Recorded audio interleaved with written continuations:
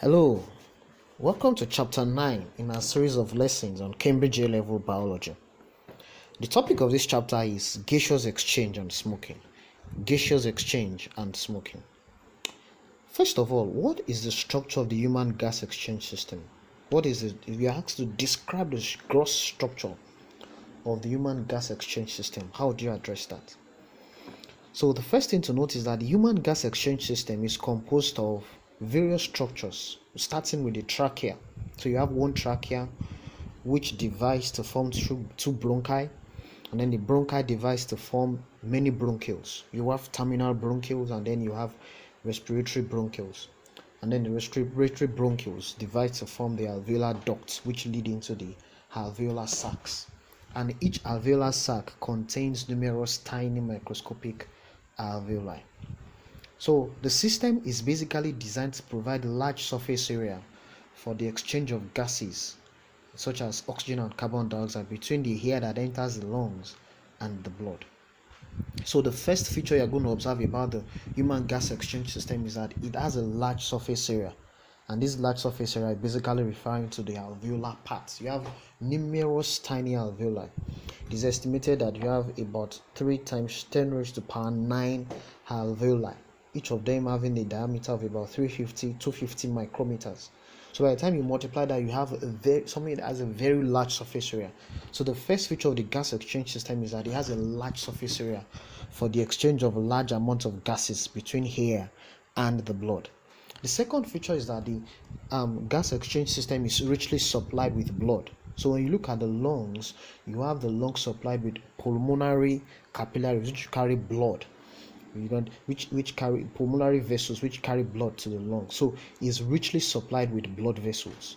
The third feature of a gas exchange system is that it is well ventilated. It has good ventilation.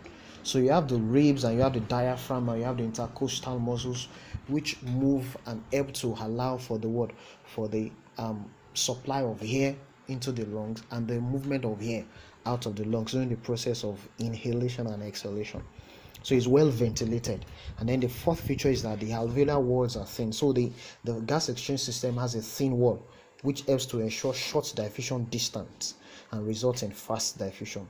So the rich blood supply and the good ventilation helps to maintain high diffusion gradient for the gases that are being exchanged. So when you look at the gas exchange system, you have the trachea, you have the bronchi, you have the bronchos, and you have the alveoli. Now, within all these 4-5 structures, you have some tissues. You have cartilage, you have smooth muscles, you have goblet cells, you have ciliated epithelium, you have elastic fibers that perform various functions in different parts of the gas exchange system. Let's start with the cartilage. Cartilage forms a C-shaped band around the trachea, and it exists in irregular blocks within the bronchi. It helps to keep the trachea and the bronchi open and helps to minimize resistance to the flow of air. It also prevents the trachea and bronchi from collapsing or bursting as air pressure changes during inspiration and expiration, during inhalation and exhalation. The goblet cells. The goblet cells are responsible for the production of mucus, which is a slimy, sticky solution of glycoprotein called mucin. Mucus helps to trap particles that are present in the inhaled air. It also helps to moisten air that is being inhaled. Particles like dust, sand, choline, fungal spores, bacteria, and viruses. The mucus that is produced also moistens the lung structure and protects the lung structure from desiccation or drying out. So mucus is also produced by mucous glands that are located in different parts of the gas exchange system. So aside from goblet cells and cartilage, you also have ciliated epithelium, which are cells that possess cilia. Their cilia beat continuously to move mucus upwards and outwards towards the larynx, which is at the top of the trachea. And once it gets there, it is swallowed, and the pathogens present in the mucus are destroyed by the stomach acid once it gets into the stomach. So you have the ciliated epithelium, which sweeps mucus upwards and outwards towards the pharynx. Then you have smooth muscle tissue. You have smooth muscle tissue surrounding the bronchioles and the bronchi, and basically contracts and relaxes to adjust the diameter of the airways. When these smooth muscles contract, you will have what you call bronchoconstriction, and when they relax, you have what you call bronchodilation. Then aside from that, you have elastic fibers. Elastic fibers are present within the walls of the alveoli, and they stretch and recoil during inspiration and expiration to allow air into the alveoli, and they recoil during expiration. So the elastic fibers, they stretch during inspiration to allow air into the alveoli, and they recoil during expiration to force air out of the alveoli. So these tissues are very, very important. The trachea, inside the trachea, you're going to find cartilage, you're going to find goblet cells, you're going to find smooth muscles, you're going to find cilia. However, the trachea does not serve as a site of exchange. Okay, the bronchi also has all those structures. He has cartilage, he has goblet cells, he has smooth muscles, and he also has cilia. Same thing with your terminal bronchioles. And then the respiratory bronchioles, however, do not have cartilage. They do not have goblet cells. Your respiratory bronchioles, they do not have cartilage, they do not have goblet cells, and they do not have smooth muscle tissue. However, they have cilia. So bronchioles have cilia.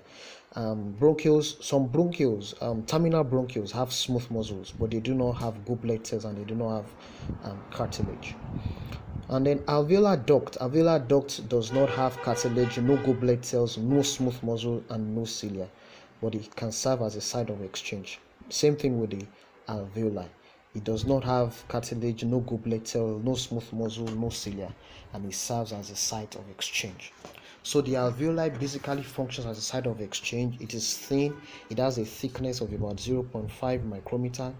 Each alveolus is surrounded by a network of blood capillaries, which also have thin walls. The capillaries are single-celled.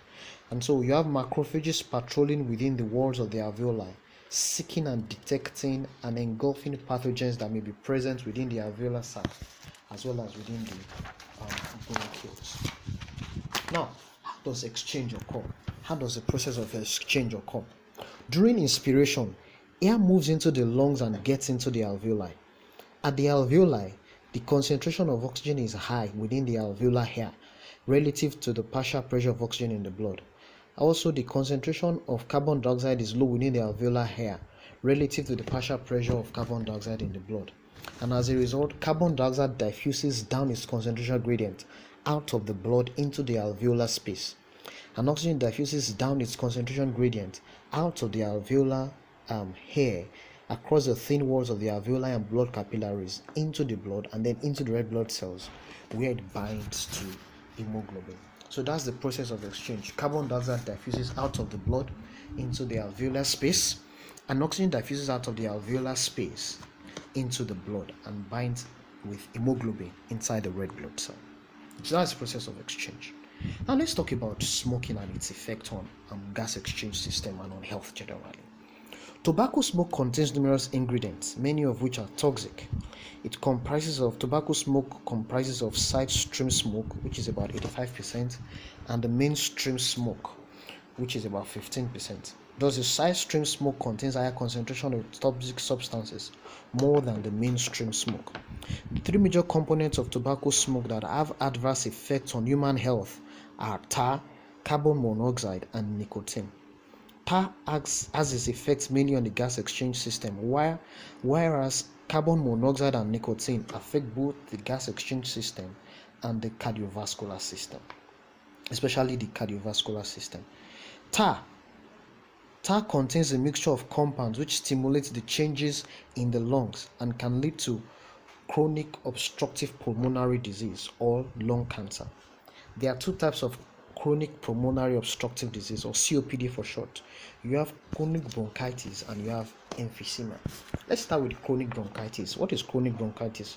Chronic bronchitis is an inflammation that occurs as a result of tar stimulating the goblet cells and mucous glands to enlarge and secrete more mucus. The tar also inhibits the cleaning action of the cilia, and it destroys and paralyzes some cilia and weakens the remaining. And thus the mucus that is being produced by the goblet cells and mucous glands accumulates in the bronchioles, and the tiny bronchioles may even get obstructed by the mucus that is being produced. The movement of mucus up the bronchioles and bronchi and the trachea thus slows down because the tar paralyzes the cilia. So the movement of mucus up will slow down, and dirt particles, bacteria and viruses trapped by the mucus will accumulate within the bronchioles. thus stimulating what is known as the smoker's cough. The epithelium gets damaged and replaced by scar tissue. Smooth muscles around the bronchioles and bronchi thicken, and this causes the airway to become narrow, thus making breathing difficult. Accumulation of pathogens within the bronchioles may lead to infections such as pneumonia and leading to inflammation or narrowing of the airway.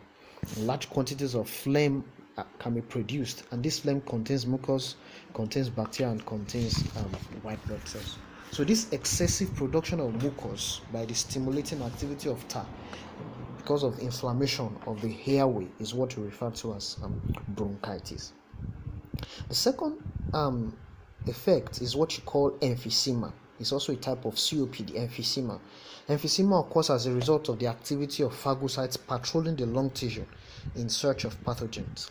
Smoking causes pathogens to build up within the mucus, and these pathogens accumulate, causing phagocytes to move out of the blood capillaries into the lining of the lungs. To do this, however, the pathogens, the phagocytes will release a protein digesting enzyme called elastase, which destroys the elastin that is a component of elastic fiber. And as this elastin is destroyed, it reduces the ability of the alveoli to stretch during inspiration.